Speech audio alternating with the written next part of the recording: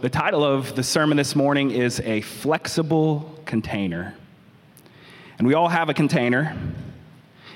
And this container that we have is made up of our beliefs, our doubts, our feelings, and our practices, the way that we live our life. So our beliefs, what we hold fast to in our mind and our heart, our doubts, the things we're unsure of, our feelings, sadness, joy, loneliness, and our practices. How do we actually live in the mix of all of those things? And it's really important to have the right container to hold the right substance. So if you put hot coffee in a thin, cheap, like Young Avenue Deli plastic cup, it's not going to work out, right? You're going to burn yourself. Or you're hopefully not going to try to eat soup off of a plate. Another bad idea. So it's really important to have the right container to hold the right things. And so the question that we're going to be dealing with this morning that I think this parable is talking about is what's the type of container that is able to hold the teachings of Jesus and therefore the kingdom of heaven among us? What does that container look like? So to rephrase the question again, and it's on the screen here. Here's our main question for the thrust of our sermon this morning. How can belief and doubt, feelings and practice work together to make a flexible container for the kingdom of heaven? That's our question for the morning. So we look at this parable. It's a weird parable. It's not one that you're like, oh yeah, I instantly get what Jesus is talking about. But if we spend a couple of minutes building a little bit of context around it, I think it'll come to life for us pretty quickly and give us some really interesting things to consider. So in verse 36, Jesus starts this parable.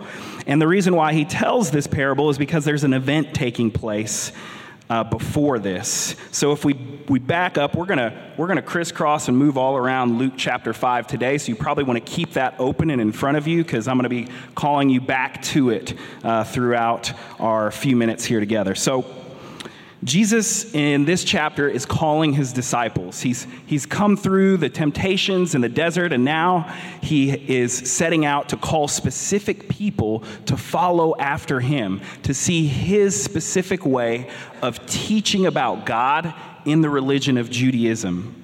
And they're going to follow him. They're going to adopt his practices, his ways of thinking, his ways of doing things. And so one of the disciples that Jesus selects is this tax collector named Levi. And tax collectors were not well-liked people in the Jewish culture of this time. It's really different from today. I don't know if you can imagine it, but tax collectors weren't popular back then. That was a joke, but yeah, didn't work. So, because tax collectors are never popular, right? So, this guy Levi, he throws this huge party.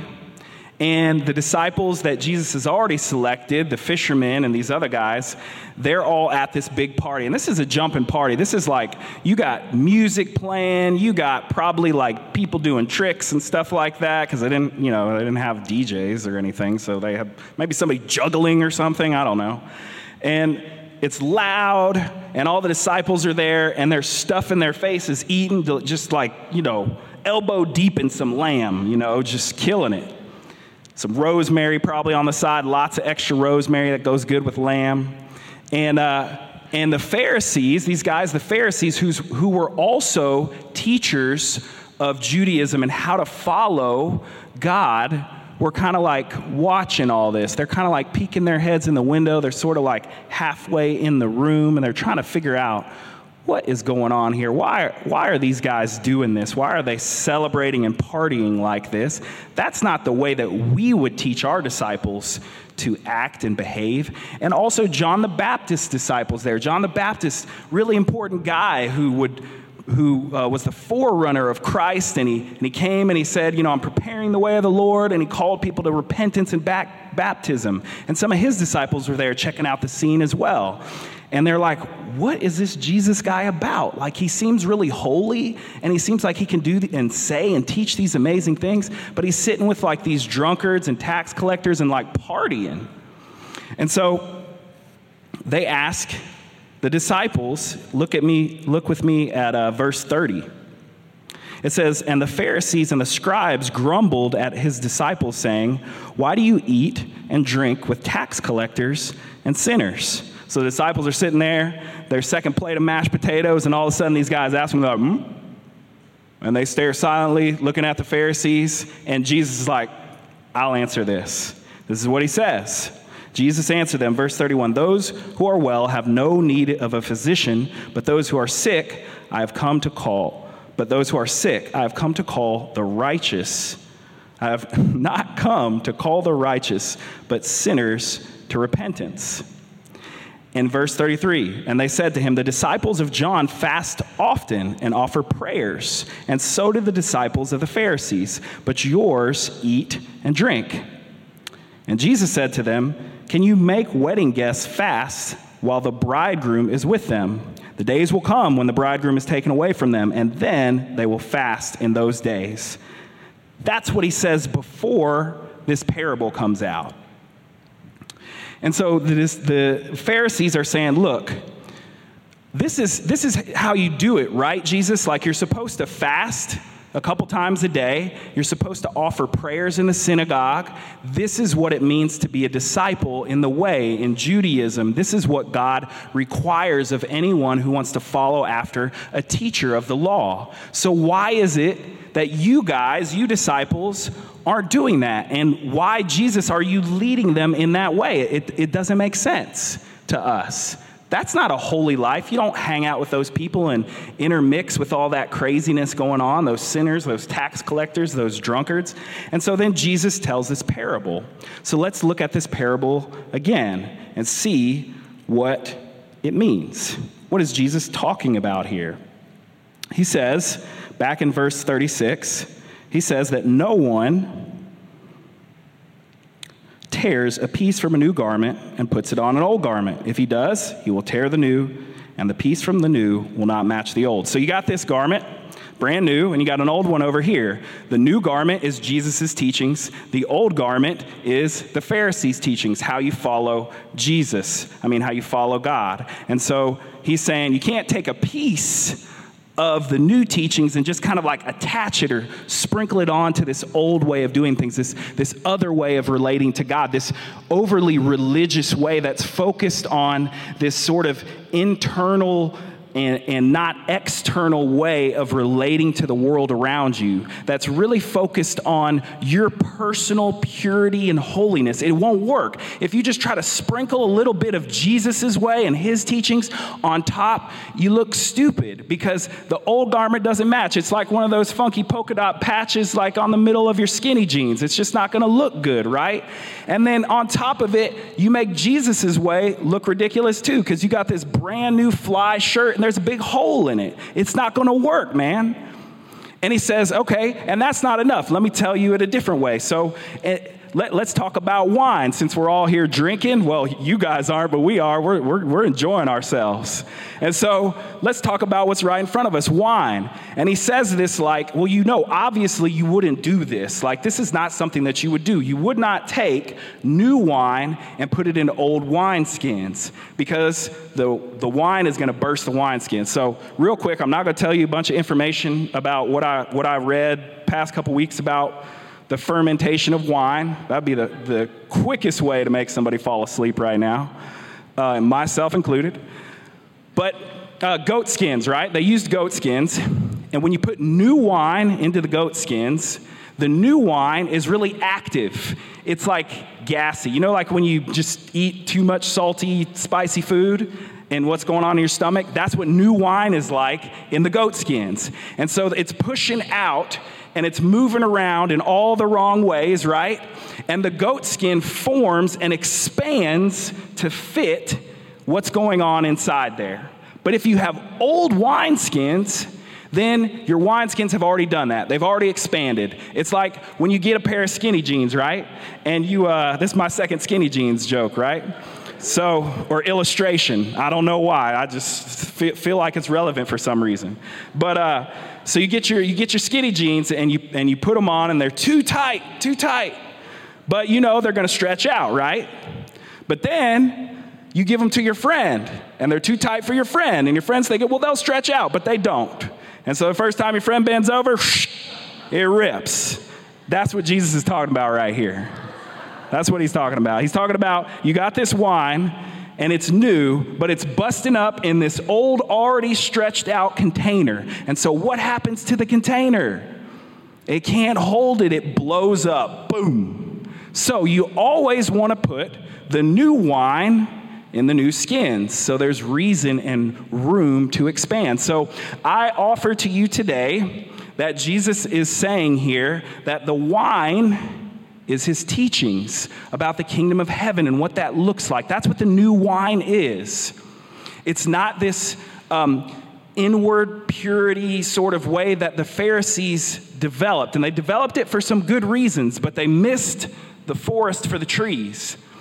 And so he's saying it's not that. It's this new dynamic sort of teaching, this way. It's going to make you feel all gassy and uncomfortable, and it's going to need something to push up and move against. That the container has to be flexible, that your beliefs, that your practices, that your feelings, and that your doubts have to be flexible in order to contain this kingdom of heaven teaching that I have to offer. So he's saying here, hey, Pharisees, you guys, you've got it all figured out. You've already formed your goat skins. You've already stretched out your skinny jeans. And so when you look at what I'm doing and how I am leading people into a relationship with God in all of these ways, that you can't stretch, you can't flex, because you're so convinced and so interested in what you already think you know.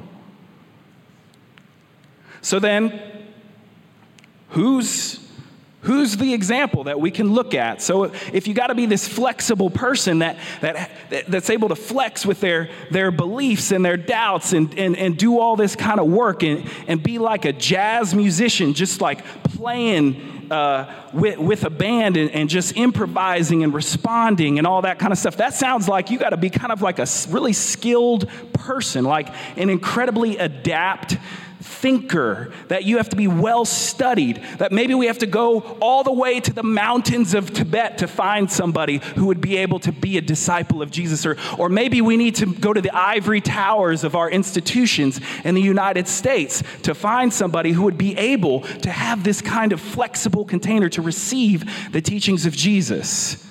But if you thought that, you would be wrong. Because where Jesus goes and he looks, the first place he looks for this person who has all this amazing ability to flow and react to his teachings of the kingdom of heaven is a little lake, a little fisherman's lake.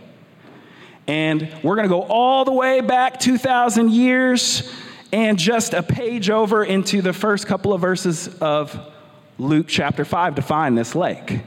So join me in Luke chapter 5 verse 1, same chapter we've been, where we will see an example of this sort of flexible container as it relates to belief and doubt and obedience. So kind of our first little point to hang our hat on in this story here is this idea of doubting obedience. Doubting obedience. That's going to kind of help us flow through this passage right here. So Luke chapter 5, verse 1, on one occasion, while the crowd was pressing in on him to hear the word of God, he was standing by the lake of Gennesaret. Okay, so this is Jesus. He's up early in the morning. He's teaching. And it's just like you guys, like right at the crack of dawn, people are up in a huge crowd ready to hear the word of God. It's just like us, right? No coffee, no nothing. They're just there, man. And he saw these two boats, verse 2, by the lake, but the fishermen had gone out of them and were washing their nets.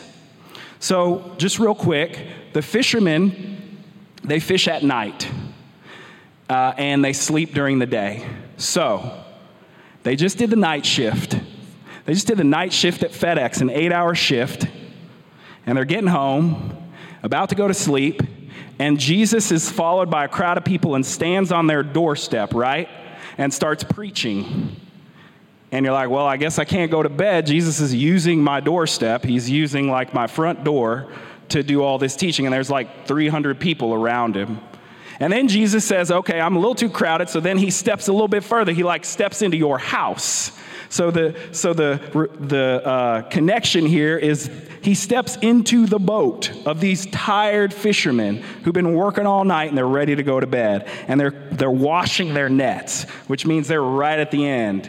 Their nets had to be washed every time because the water would make it deteriorate. They didn't have nylon nets yet for either fishing or skinny jeans. Neither thing did they have it for yet.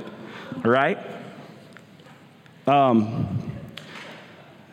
Yeah, Cherie said something to me the other day about my jeans not being skinny enough. So I guess I'm processing that right now. Yeah, and I made sure not to wear my skinniest ones this morning. But Cherie's not here, so maybe she'll listen to it on the podcast. She's in Texas. All right. So he sits down in the boat and he starts teaching the people. The end of verse 3. Verse 4, when he had finished speaking, he said to Simon, put out into the deep and let down your nets for a catch. So he finishes teaching, and then he tells Peter, all right, put your nets back in. And Simon, so his name was Simon before it became Peter, he says, Master, we toiled all night and took nothing, but at your word I will let down the nets. So, this is what's going on with Peter right now. Simon, his name's Simon still. He knows Jesus is this really important guy. He calls him master even. He's kind of been following him already, kind of knows what Jesus is about, knows he's doing miraculous things and teaching like no one has ever done before. But you know who doesn't know as much about fishing as Peter? Just about anybody else around there, especially that Jesus was a carpenter, man. He didn't know about fishing. He doesn't know what's going on. And so when this guy who's a religious leader and a carpenter says to a guy knows one thing. He knows fish, and he knows how to catch fish, and he knows when you can't catch fish. And Jesus says to him, Peter, let your nets back down. And Peter's like, man, we've been cleaning these nets. They're heavy, they're big, we've been cleaning these nets, we want to go to bed. But at your bidding, Master, we will do it. We will put down these nets one more time, even though you're crazy and it's not going to work out and it's just not going to be a good deal for me. But I trust you, Jesus, enough to do something you tell me to do, even though I doubt that what you told me to do is going to do anything that works for me. All right? That sounds like a complicated sentence, but it is this idea here of doubting and obedience together. The way that the philosopher and theologian Paul Tillich said, I know you're going to correct me on that pronunciation later, Robin, and it's on the screen, is doubt is not the opposite of faith. It is an element of faith. Doubt is not the opposite of faith, but an element of faith. See, many of us in the Bible Belt have always been told that if you have faith, that means there is no room for doubt in your mind, in your heart, that you have to push those out and pretend like they aren't there, and that then you have to make decisions based on sort of this lopsided container, that instead of letting belief and doubt work together, that you have to sort of push and press and get rid of your doubt in order to believe. But that's not what we see here that Peter is doing. Peter, he believes in Jesus. He believes that Jesus is somebody special. Maybe even he already has the inkling in his heart that Jesus might even be the Messiah, the one they've been waiting for. But he does not believe that Jesus knows what he's talking about when he's talking about going fishing. He doubts him. He says, hey man, we've already been doing this. It's not working. And yet, he does it anyway. Seems like such a simple thing. But there might not be somebody in those ivory towers. There might not be somebody else on that Tibetan mountain that would have that kind of belief and doubt working together. Thank God that Peter did to show it to us. He was certain in his uncertainty. That's what Peter was. He was certain in his uncertainty. You ever heard a preacher say, just be sure. I heard this on an Easter Sunday one time. Just be sure that you know, that you know, that you know, that you know.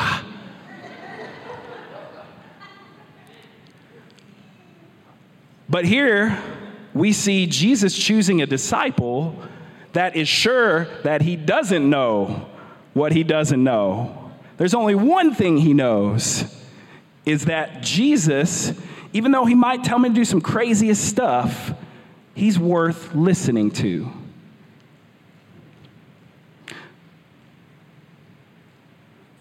What about the Pharisees? What about when Jesus asks something of these Pharisees who are so sure of what they know about God and how to follow him and what he commands of their lives and what types of rules and laws they are to follow?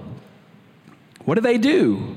They just dig in their heels when Jesus shows them something different, something that they don't expect, something that doesn't fit into their container that has become calcified and has become recalcitrant, all meaning just stiff, not flexible anymore. The already stretched out skinny jeans. They can't do anything with it. They don't have the container to hold it because they know that they know that they know. When in the part of the passage that we read earlier, when we saw the Pharisees asking and the scribes asking the disciples, why do you eat and drink with tax collectors and sinners? Jesus responded in verse 31, he said, it is not the healthy who need a doctor, but the sick. I have not come to call the righteous, but sinners to repentance. See, the Pharisees, they didn't need Jesus.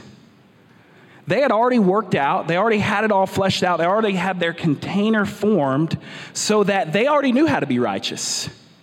They already knew if they sinned, they had their rituals, they had their ceremonies, they had their own little things that they could do within themselves or their traditions that they could do outside of themselves that took care of the righteousness for them. They really didn't need Jesus.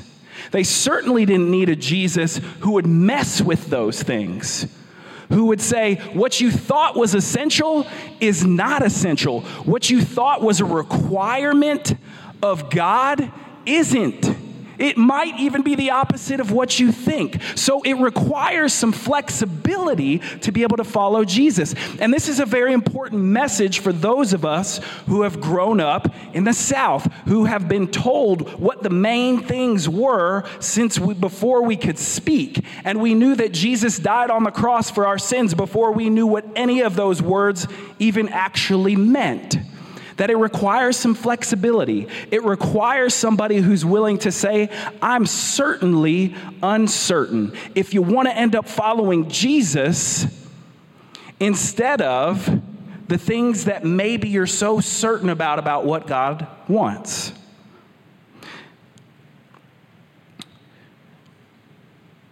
Think about what the Pharisees asked. They asked, why aren't your disciples fasting and praying?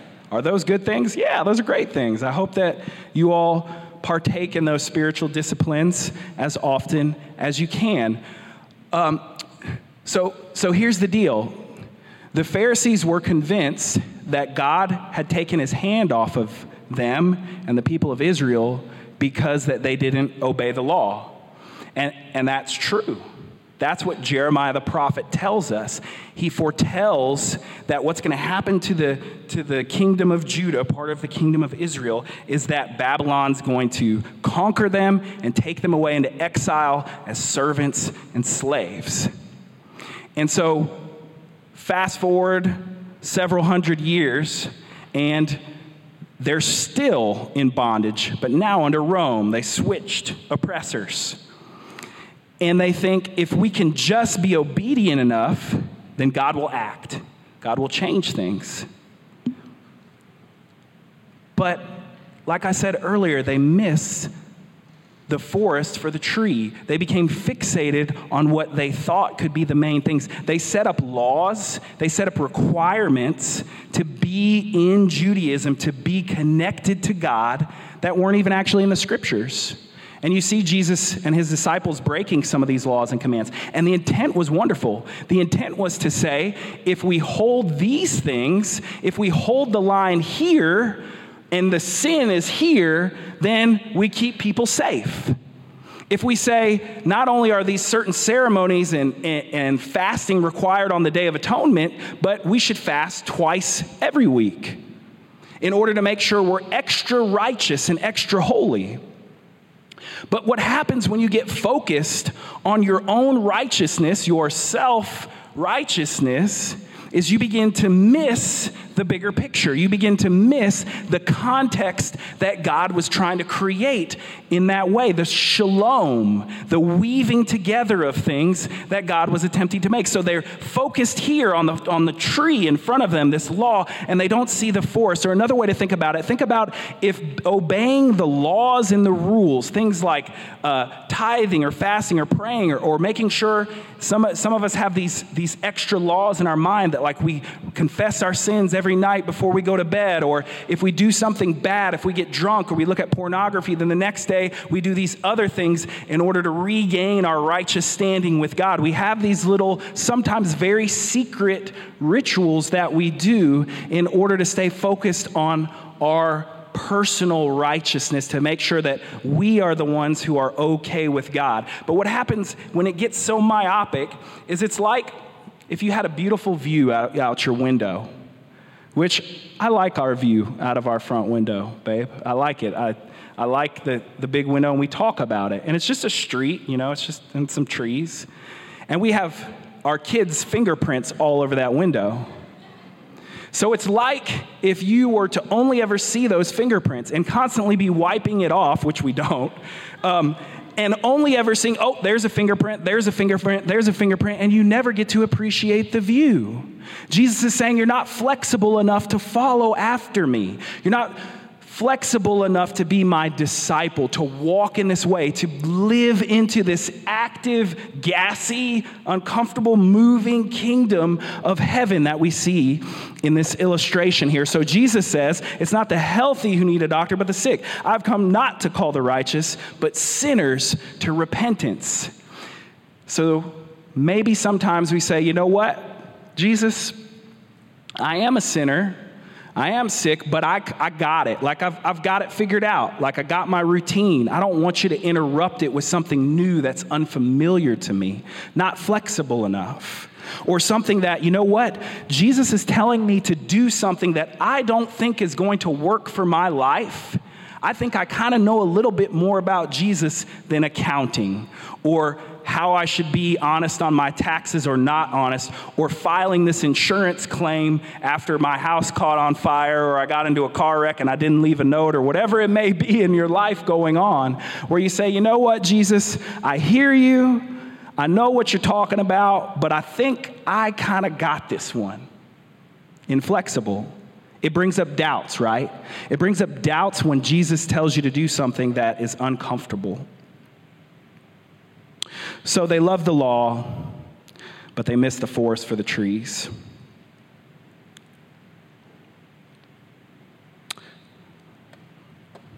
When we become so certain we already have it figured out, we miss so much. I want to show you a quick study from this article It'll be familiar to you, Jim, because you posted it recently on Facebook. It came out, I think, 2016, but it was about this idea called confirmation bias, that something that we believe early on, we will disregard any information. A lot of people will disregard almost any information that contradicts it, whether or not we have evidence for it or not. So this group of psychologists, they did this study with these two groups, and they read this article about this guy named Frank, and Frank was a firefighter. And in the first study, Frank was a great firefighter. That's what they were told. And he got promotions and all this stuff, and he did all these great things with his family. And Frank took a test about being a firefighter, and Frank always chose the safest options, the least risky options. And so those two things went together. Frank's a great firefighter, he's a great father, he's a great everything, and he always chose the safest options on the test. And then they told the participants, this isn't actually true. We made this all up. Frank isn't a great firefighter, and he didn't actually do this. He didn't actually score this test this way where he avoided all risk. And then they asked the participants, if this guy Frank was real, do you think he'd be a good firefighter? Or that a good firefighter would avoid risk? And almost all of them said, yes, a good firefighter would avoid risk. And then they did the same thing with a second group, where they said, this same guy Frank, he's a lousy firefighter. He gets written up all the time. He's barely hanging on to his job. He's not good to his family. And that this Frank almost always chooses the safest, or almost always chooses the least safest option, the most risky. I think that might be wrong up there. And then they asked the participants after they said, this isn't real again, like these two sets of information, Frank was not a lousy firefighter and he didn't always choose the risky things on the test. And they said, what do you think a good firefighter would be? And the participants said that a good firefighter would risk a lot and avoid caution, because the first thing that they heard was this. God, I did not explain that right. I knew it was a gamble to try this one. Let me try it one more time, just real simply, all right? Frank, good firefighter, always didn't do anything risky, and then we find out that that's made up, and then they ask the person, would a good firefighter take risks? And everybody said no. Second, Frank was a lousy firefighter. And on his test, he always chose to avoid risk. So it is the same. He always chose to avoid risk. So it's fake, right? So would a good firefighter avoid risk? No, they wouldn't, because the lousy firefighter was the one who avoided risk. So it stands that the good firefighter must be the one who, you know.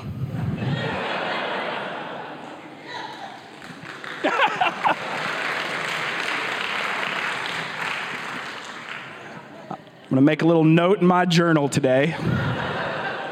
Never do a psychological comparison study from the pulpit again. Had to try it.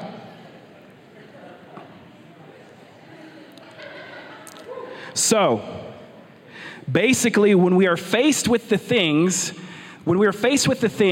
that cause us to have both belief and doubt with Jesus in this way that he's showing us, we can either be like Peter or we can be like the Pharisees. Peter says, I'm going to surrender to what you're talking about, Jesus, even though it doesn't make sense, it doesn't fit into my previous paradigms. Or we can move like the Pharisees and we can dig in and double down and say, nope, I'm sticking with what I know. This makes me doubt. This makes me uncomfortable. I have all these feelings. I'm afraid. And so I'm going to stick with what I already know. Thanks anyway, Jesus.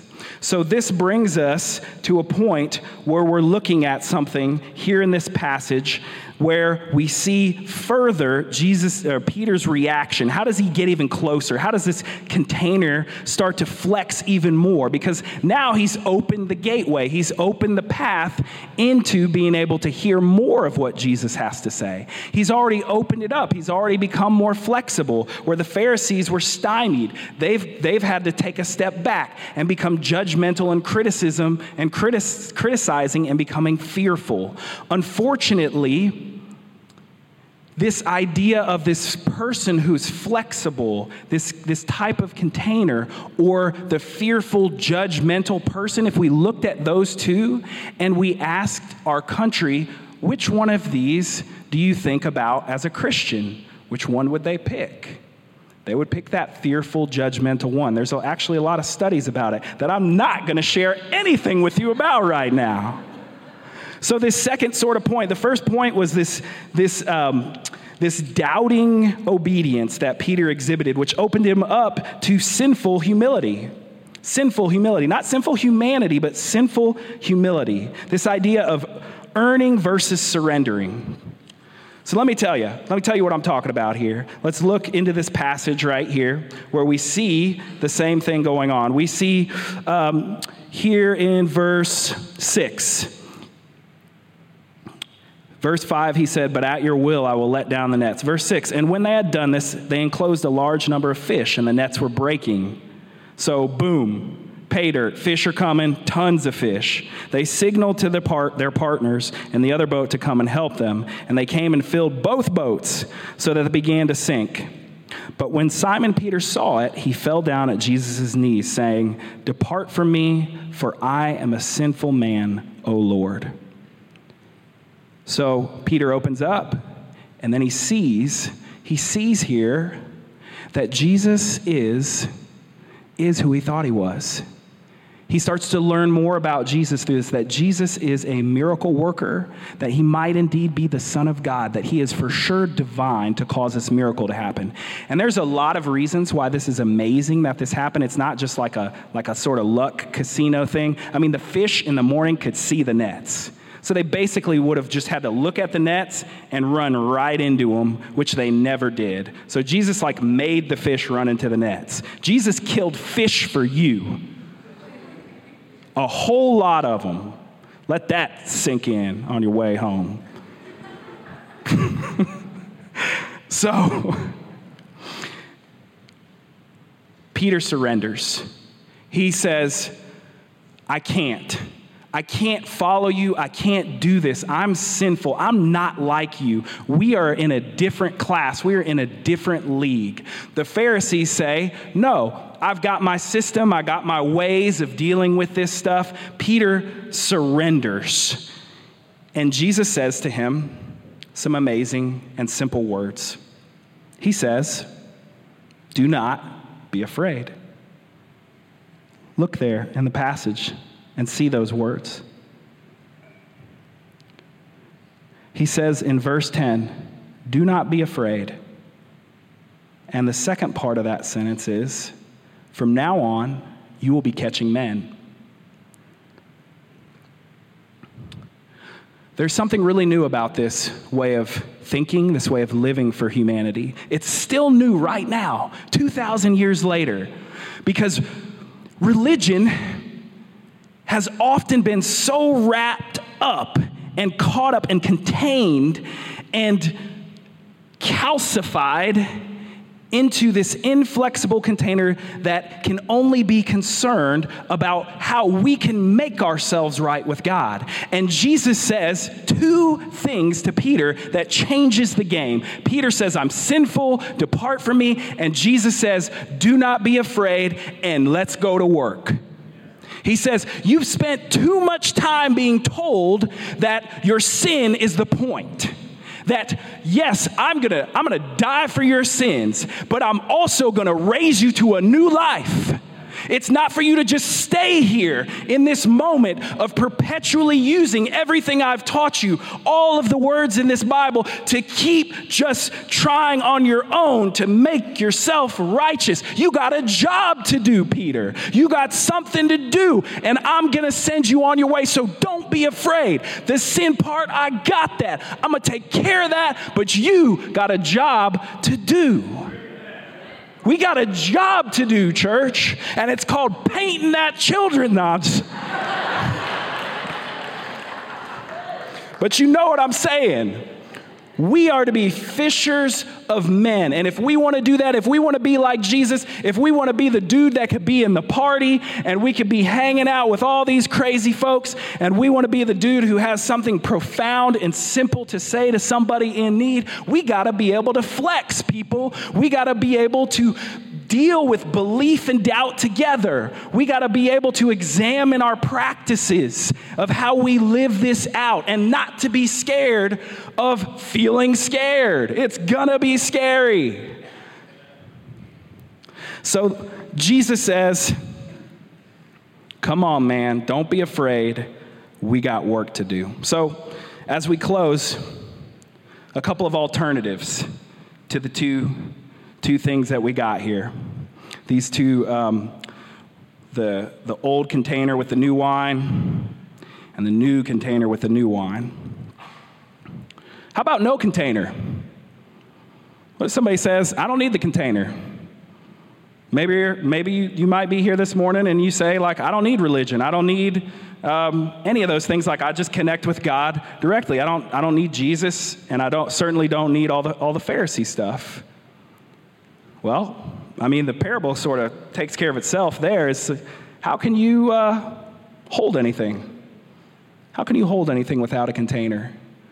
You can't have a life that's attractive to another person who can weave together the piece of shalom when your wine is spilled all over the ground. You do need a container, and the formation, the shape and the form, it looks like Jesus. That is the container that we were meant to have, that encompasses all of our beliefs and our doubts and our feelings and our practices. It looks like Jesus. What about if you say, Jamin, I'm nothing like that Peter that you just showed us in the scripture. I'm like the Pharisees. What am I supposed to do? There's a guy named Nicodemus. He was a Pharisee.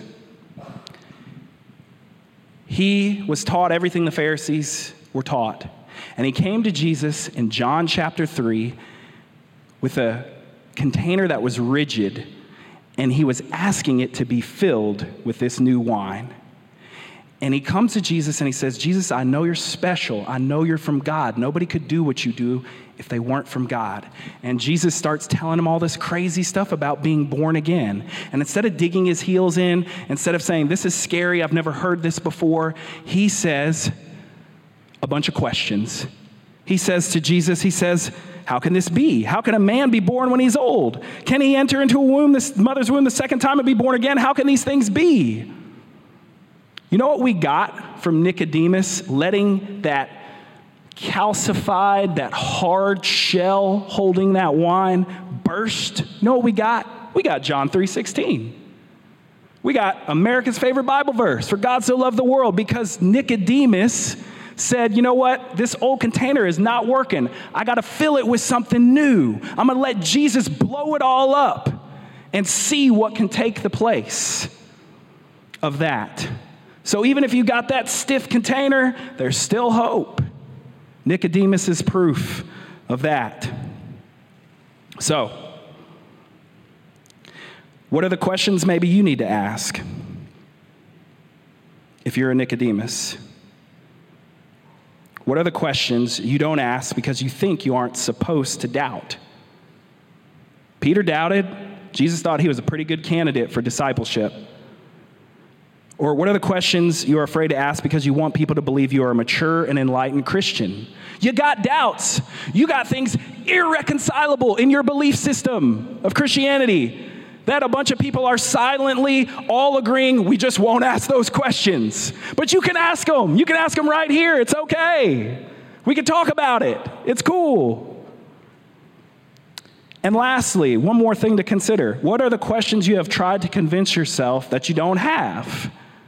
You tried to push them down somewhere, but what happens is it just makes your container inflexible. It just makes you unable to respond to the wine, to that new, active, fermenting wine in the skin. Ask them. So, two things. If you can resonate with Peter in your belief in Jesus and your doubt of his ways, If you're like Peter, you can act. You can make an action based on trusting Jesus, even if you can't trust the Beatitudes and everything that he says. You can act on it because you trust him, even though you don't trust what he commands. So you can act and let your container conform to the teachings of the kingdom. If you're a Nicodemus, let that container burst so it can be reformed. You got to trust God to be able to do that. Otherwise, you're trying to manage God. And you just won't be able to hold the good things he has to give you. He has more to give you than that old container could ever even imagine. I say that from somebody who had his container busted. And boy, am I glad.